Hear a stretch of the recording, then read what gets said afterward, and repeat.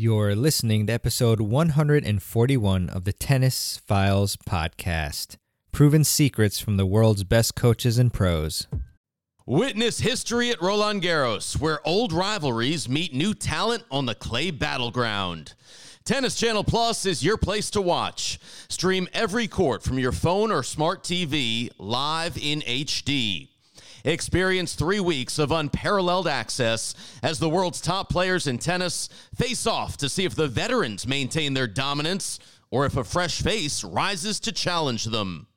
Daily live coverage begins Monday, May 20th. Stream it now with Tennis Channel Plus to be there when it happens. Welcome to the Tennis Files podcast, bringing you advice from the top minds in tennis to help you improve your game. And now, here's your host, Mehrbon Iranshad. Hey everybody, welcome to another episode of the Tennis Files podcast. My name is Mehrbon Iranshad, a former Division I college tennis player, and on the show I interview the world's top coaches, pros, and experts to help you improve your tennis game. And today I have a solo episode for you, but it's kind of a conglomeration in a sense because I am actually going to give you and share 9 proven secrets from the world's best coaches and pros. And what I've actually done is compile 9 different tips from my new ebook that I just created, my team and I, called the Tennis Secrets Playbook. And what this is a product where I analyzed hundreds of my interviews throughout the many years where I've interviewed pros and coaches and experts on my summits and my podcasts. And then I picked the best advice from over 35 of them and created an ebook with the best advice that I could find after scouring through all of those interviews. And I'm really happy to announce that you can download this ebook completely for free at tennisfiles.com/playbook. So it was really a fun project for me to go through these interviews and then kind of pick out the best pieces of advice from them and to share that with all of you. And I hope you really enjoy it. And I had my team make it look decent. You know, it's not just like a Word document or, plain PDF. So it looks pretty good too, I think. But always appreciate your feedback. So yeah, you can download the ebook for free at tennisfiles.com/playbook. And so I want to dive into these 9 different tips that I compiled for you. And so the first one, I'll just jump right in, is from James Blake. Obviously, just an amazing tennis player from the United States. I believe he reached the top 4 in the world. And so I'll read you his quote. And James said, "I would always sit down and go over the game plan with my coach about 30 minutes prior to walking on the court. Think what I need to do to be successful. Think about what the opponent is most likely going to do and how they can adjust if I'm being successful. How I may need to adjust if I'm not being successful. I'm picturing what can happen, what that can look like, and all the scenarios that can happen once I step on the court. And that gave me a bit of calm. People asked me if I ever got nervous. I never got nervous because I felt like I was just prepared for any situation that was going to come." And so I really like what James said because preparation is key. I don't think that we as tennis players prepare enough. A lot of times we just jump on the court without any sort of plan and we think that we can just wing it. But just like a lot of other things, it always helps to prepare. I know for myself, when I'm doing these podcasts, if I were to just connect the microphone to my computer and just start talking for you all, it probably wouldn't go too well. I mean, I could probably pull something out of my pants, but it would be a lot better if I prepared each time, and that's what I do. And same thing, with matches. Although when I was younger, for sure, I was more of a reactive player, but over the years, I've learned just how important strategy is from talking with just all these amazing world-class strategists. Paul Annacone, Craig O'Shaughnessy, Jeff Salzenstein, just so many great minds who are analyzing points and then just helping others formulate game plans on how to attack and use your strengths against your opponent's weaknesses and create point structures that'll get you to do that as much as you can so that you can have optimal results there.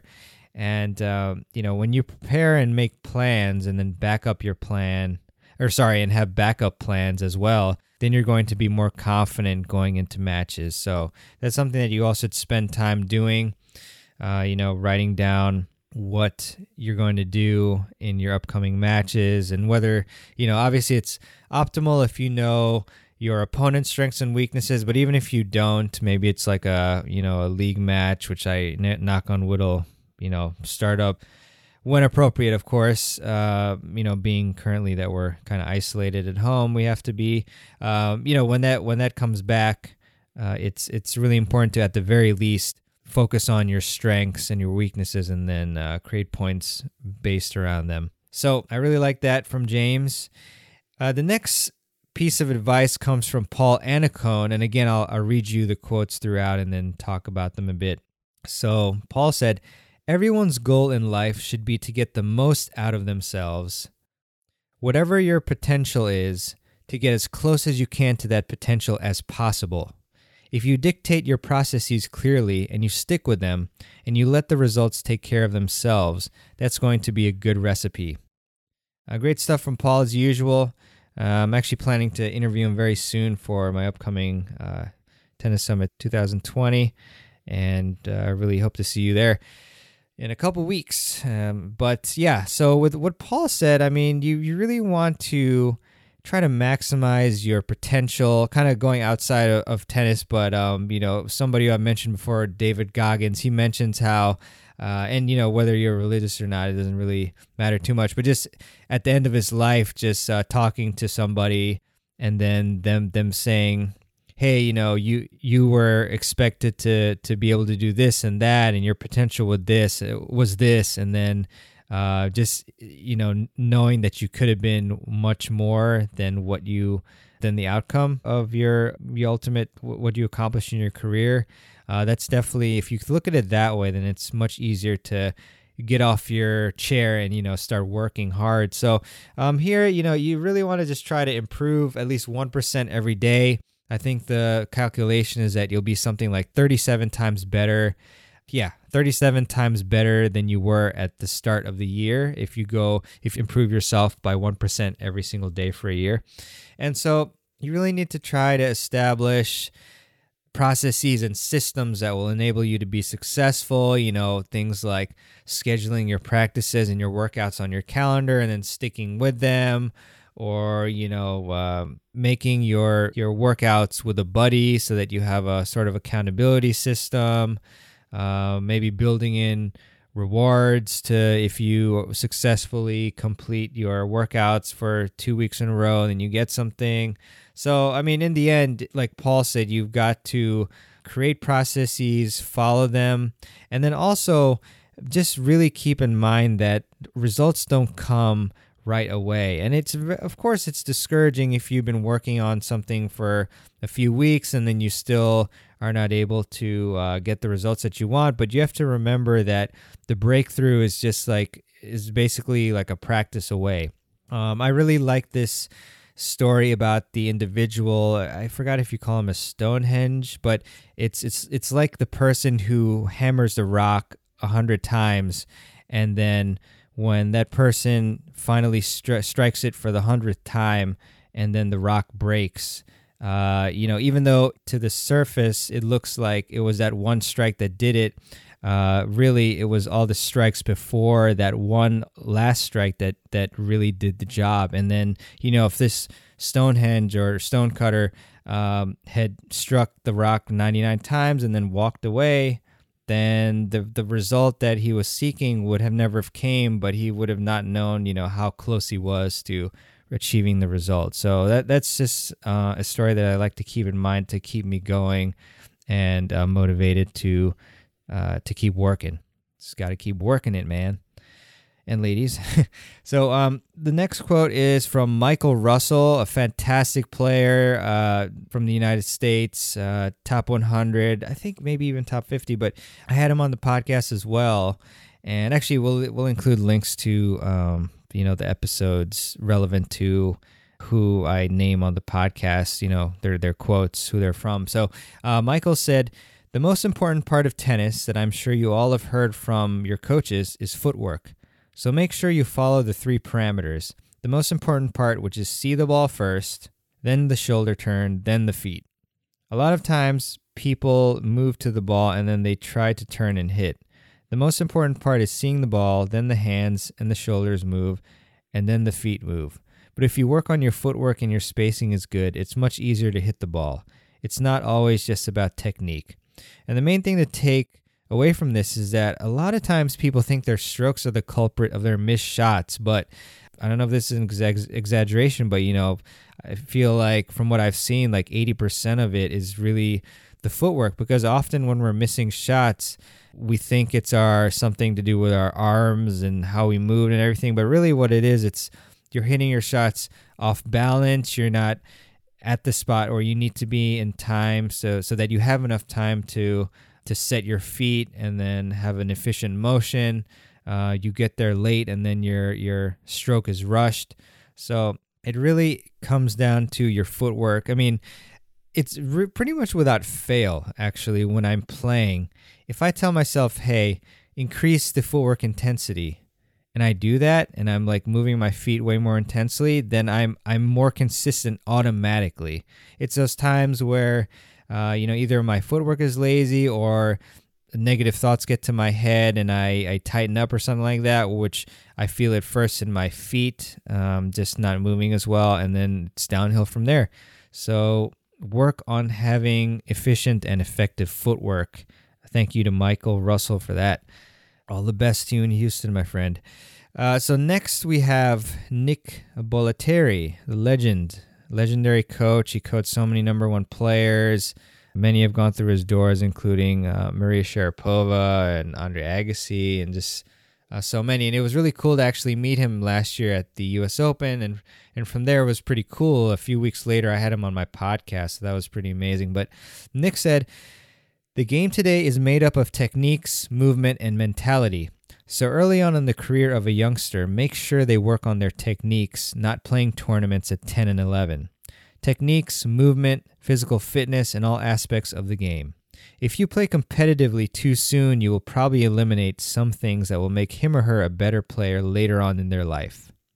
And I actually want to read you this next quote by Taylor Dent. I actually grouped these both together because the advice is similar. And Taylor Dent, of course, is another amazing player, professional player from the United States who is just had one of the biggest serves in the game. I think he set the record at one point. I don't remember. It was maybe like 143 or 44 miles per hour. But Taylor was on the podcast and he said, care about being a better player 9 months from now, because if you care about winning today, you're setting the bar too low. You're not allowing yourself to make mistakes to improve. You have to be relentless. Stop caring so much about winning today, especially in practice. And this one really resonates with me, and I'm sure a lot of you. I mean, a quick story is that when I was younger, I highly prioritized winning over everything else. So I developed the game of, I mean, I guess you could say a pusher. I mean, I was pretty successful. I reached around number 7 in the Mid-Atlantic area and around 200 or so in the country, and got to play in a Super National Clay Courts event. But anyways, I mean, the thing is, my game became one that was very reactionary and just getting as many balls as I could back in the court. And what happened was, once the 16s went away and the 18s came, I noticed that players who I had previously been out hustling, they all of a sudden had these big weapons like big serves, big forehands, well-developed strokes overall, more aggressive game. And then they were taking a lot of time away from me and then attacking me, and they were defeating me. And so I'm sure that a lot of these players who, they had a lot of great training and great coaches. I mean, I had good coaching too, of course, but they were developing their weapons and their big strokes at the time, and it paid off. And another story too, I think it was James Blake. Apologies if I'm wrong, but in one of my podcast episodes, one of my guests, who was a former professional player, of course, which I think is James, he played Pete Sampras when Pete was just switching to a one-hander. And I think it was James who beat Pete. And then at the net, when Sampras shook hands, he was just kind of like grinning. And the story there was that Pete was smiling, just knowing that, I'm totally fine with this loss. I know that I'm switching, to a one-hander, but the vision there was that he wanted to be successful on the Pro Tour and at Wimbledon, and he felt like for his game that switching to a one-hander would be the best move for him. And so he focused on his long-term development. And that's why when you do that and you have that end goal in mind and you forego the small little wins in favor of ultimate success, that is really what you need to be doing. So, when you're, it's very calming too, in a sense. I mean, it's not that you should just say, oh, I'm always trying to improve, so I don't care about winning at all. But by the same token, if you're working on something and maybe you lose a few matches, you just realize that, hey, this is gonna happen. I'm changing something in my game. I'm working on something. So whether I'm losing a practice match or a tournament match, as long as I'm sticking to what I need to work on to become successful later on, that's no problem. All right. Next quote here from the Tennis Secrets Playbook, which you can download for free at tennisfiles.com/playbook, is from one of my all-time favorite people to talk to, Dr. Mark Kovacs. He's actually the senior director of sports science for the Cleveland Cavaliers now, but he's the co-founder of the International Tennis Performance Association and founder of the Kovacs Institute, and he is just the king of biomechanics in my mind. So Mark said, the most important thing is to take care of the beginning parts of the motion. Too many times we focus on contact, but we want to make sure we take care of the mechanics early on, especially the release of the ball and the loading mechanics, and he's referring to the serve here. Make sure that is done correctly. Witness history at Roland Garros, where old rivalries meet new talent on the clay battleground.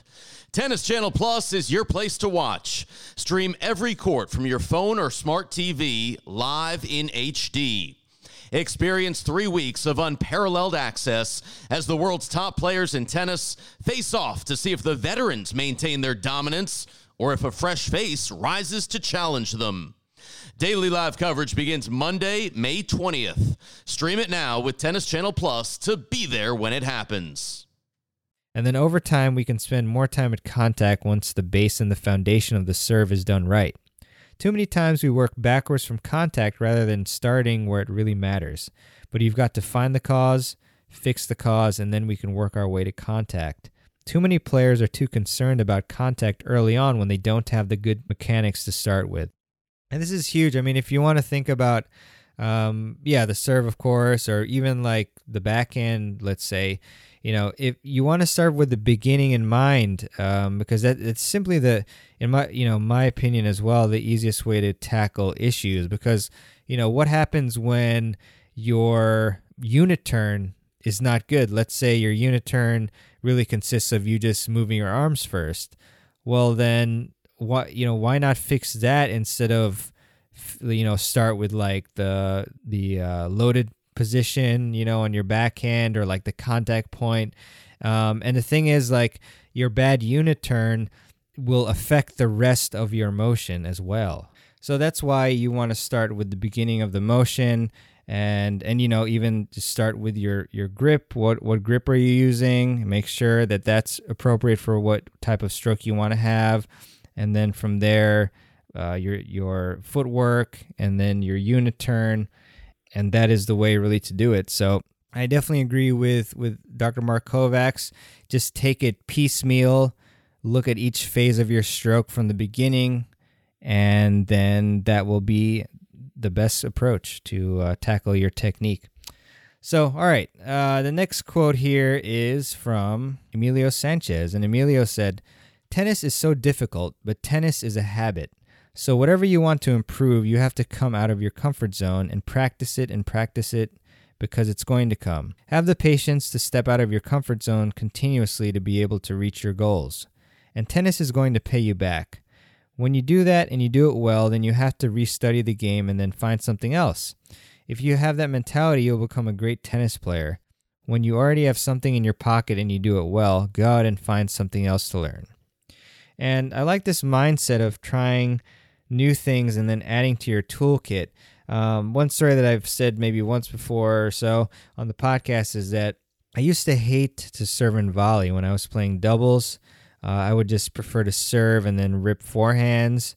But you want to be able to have other skills in your toolkit too. So, I would half commit. I would serve and volley a couple points, miss a couple first volleys, and say, "Screw this! I'm just going back to my winning formula here." But then one day I said, "You know what? Even if I get broken every single game, I'm committing to improving my volleys."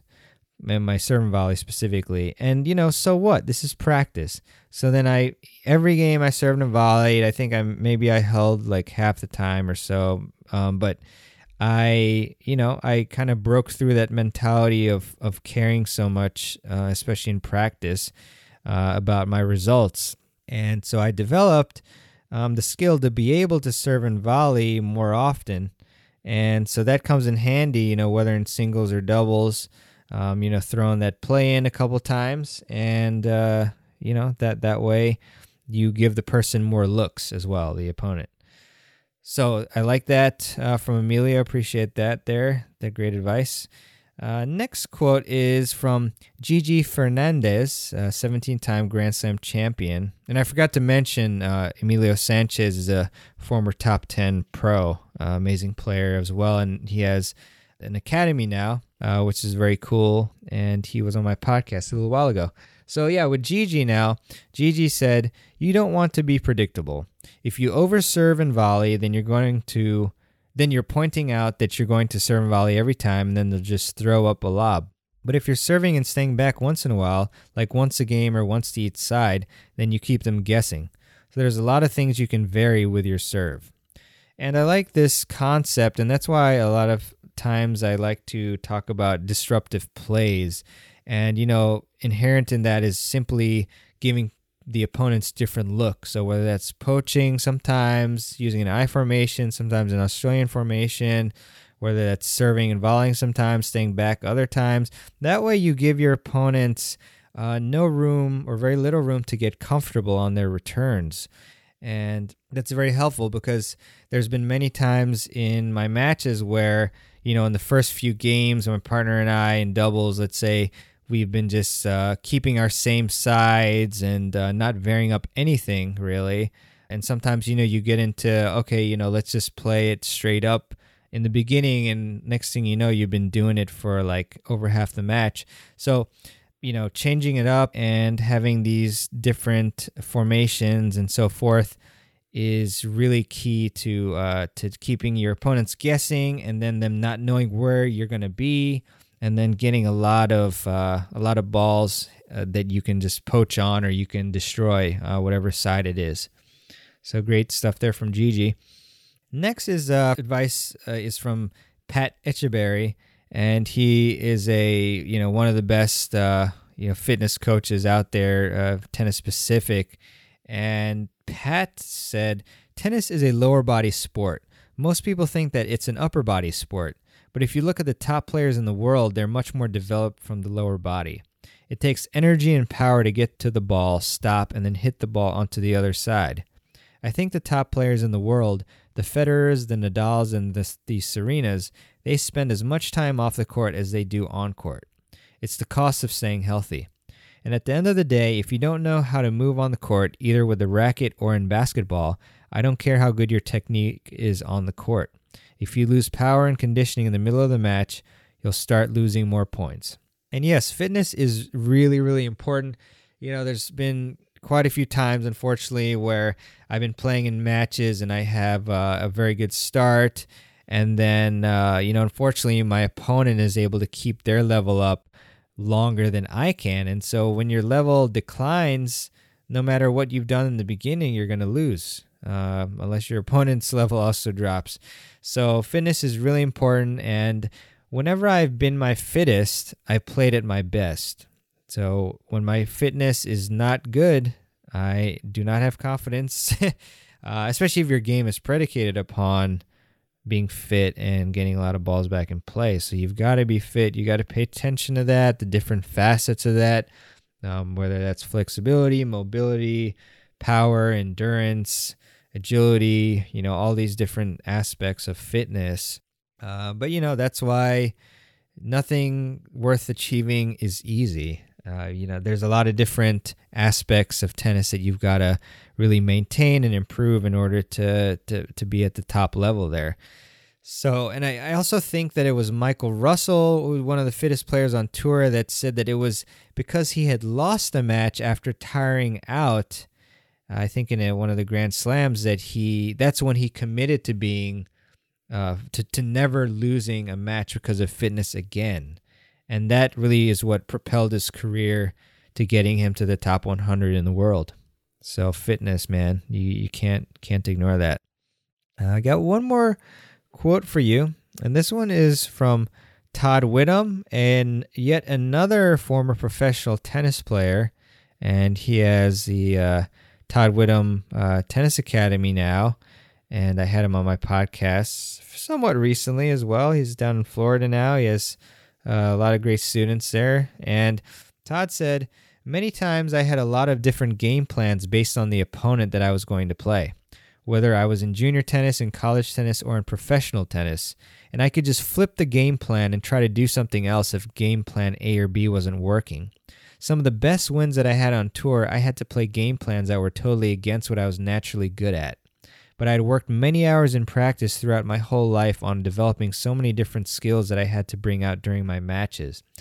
And so this is similar to what Emilio said about adding to your toolkit. So that enables you then to develop more game plans. And it's also correlates with what I was talking about earlier about disruptive plays. The more plays that you have in your pocket, the more skills you have in your pocket, the more different looks you can give against your opponent. And, there's going to be days where, okay, like I'm a really good grinder or baseliner. Oh, but so is my opponent. Okay, well, that might be tough. So let's see what else we can do. Oh, actually, this person does not play well at net. So if I chip some short balls and make him come up to net, then I can beat him that way, or I can attack his balls and then have more success this way. So if you're just one-dimensional, then you won't have as many choices. But this is why having several game plans, and I guess I'm kind of mixing the advice here, obviously, but having different game plans gives you more ways of winning, especially if your primary game plan isn't working. And, one other thing to illustrate this is that my partner and buddy Diego and I, who was also a great, he was a great college tennis player, but we played a doubles match recently as part of our government league. And we were actually getting destroyed in our doubles match, and our opponents, they were just crushing returns, like unbelievable returns against our normal game of, serving and volleying and whatnot, or like staying one back, one serve and then stay back. So what we actually did, and this was, I give credit to Diego, he said, you know what, let's play two back when serving, and actually when returning too. Because we kind of went back to our games of just like being really, really good baseline grinders, and also obviously we were getting destroyed with whatever we were doing before, so we resorted to two back. And guess what? We reeled off, I think it was something like 6 or 7 games in a row. It was ridiculous.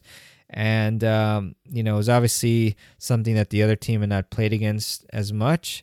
And it worked really well for us. And, that's the key with what they call strategery, my friends. It's it can really change the match. And, it's like a game of chess. You just think more out there. And as I mentioned, I historically had been a reactive tennis player, just going out on the court and just getting whatever was hit at me or away from me back to the court and just going from there. And, I did have success with it, but as I've been thinking more out on the court and listening to other people, like whether it's my doubles partner, Victor or Diego, or what I've learned from all these hundreds of amazing coaches and pros and experts that I've interviewed and implementing those strategies, those have won me a lot of points. And it's just so satisfying to be able to think that, hey, I took the time to study and I took the initiative to implement what I studied, which is more important than the first thing that I just mentioned of learning. And I got a positive result. And I wouldn't have got that result if I didn't take the time to learn and implement. So that's why it's important to listen to podcasts and watch videos and all that from the world's best, and to implement those strategies. So those are the quotes there that I hope you enjoyed, and I hope that having them in my voice was okay with you all. But again, if you thought that the advice of these proven secrets from these coaches and pros were helpful to you, I would highly encourage you to go to tennisfiles.com/playbook to download my new Tennis Secrets Playbook for free. Obviously, you can't get it cheaper than free, and I really hope that you enjoy it. And just check out the Tennis Secrets Playbook at tennisfiles.com/playbook. Also, very relatedly, I want to let you know about Tennis Summit 2020, which is coming up in a couple weeks from today's recording, actually less than a couple weeks. And I'm recording this on Monday the 6th of April. And yeah, just to kind of recap quickly, is we're going to have over 30 sessions on technique, strategy, fitness, and the mental game to help you level up your game. So basically any part of your game that you're having trouble with, we've got online sessions for you. And the amazing thing is that this event is free and online.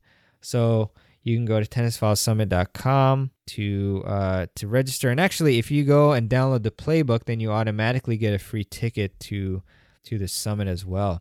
And we got some incredible people, many of people who I've mentioned here, people like Jeff Salzenstein, Paul Anacone, Gigi Fernandez, Louis Caillé, Peter Freeman, Ian Westerman, Will Hamilton, Dr. Mark Kovacs, Jorge Capistani, Faisal Hassan, just like so many incredible coaches and experts and trainers and mental game experts who are going to be on this summit. We're going to have more on-court lessons actually than ever before. We also have some fantastic point analysis sessions for singles and doubles, and some presentations that are excellent, and masterclasses, interviews, so all sorts of great things, and you can watch them all for free for a limited time. So again, if you go to tennisfiles.com/playbook or tennisfilesummit.com, you will get access to that.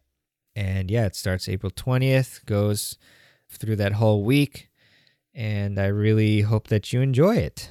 So check it out. A lot of great resources for you to learn from.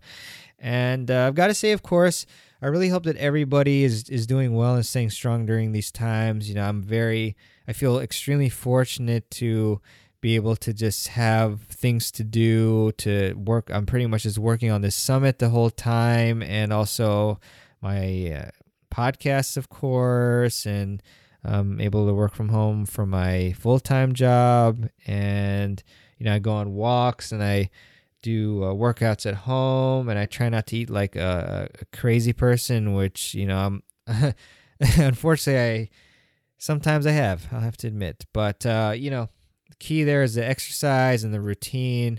On some of the days where I have not implemented my normal routine, consisting of things like exercise, journaling, meditation, those things, I have not felt as good. And so really highly encourage you to get on your exercise game. I'm actually scheduled to do a workout with my friend Dean Hollingworth, a tennis fitness expert and extraordinaire, this coming Sunday at noon on Instagram Live, so that you're going to see how fit or fat or both that I am. But yeah, just wishing you all the best and wishing you good health. And also, I hope that all of you are doing okay. It's a tough time financially and mentally and everything, but we will definitely pull through this and just stay busy, try to improve yourself.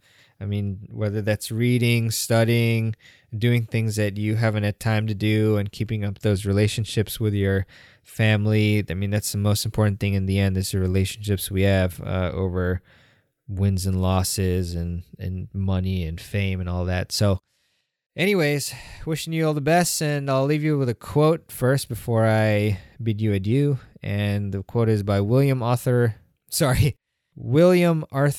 Ward. And William said, "When we seek to discover the best in others, we somehow bring out the best in ourselves." Really love that. All right, all the best to you all. Again, download the free ebook that I just created, the Tennis Secrets Playbook, at tennisfiles.com/playbook. I'll have all the links pertinent to this episode at tennisfiles.com/141. And wishing you all the best. Take care of yourselves. Be safe and healthy. And we will see you on the next episode of the Tennis Files Podcast. Take care, everyone. Thanks for listening to the Tennis Files Podcast. For more tips to help you improve your tennis game, visit tennisfiles.com.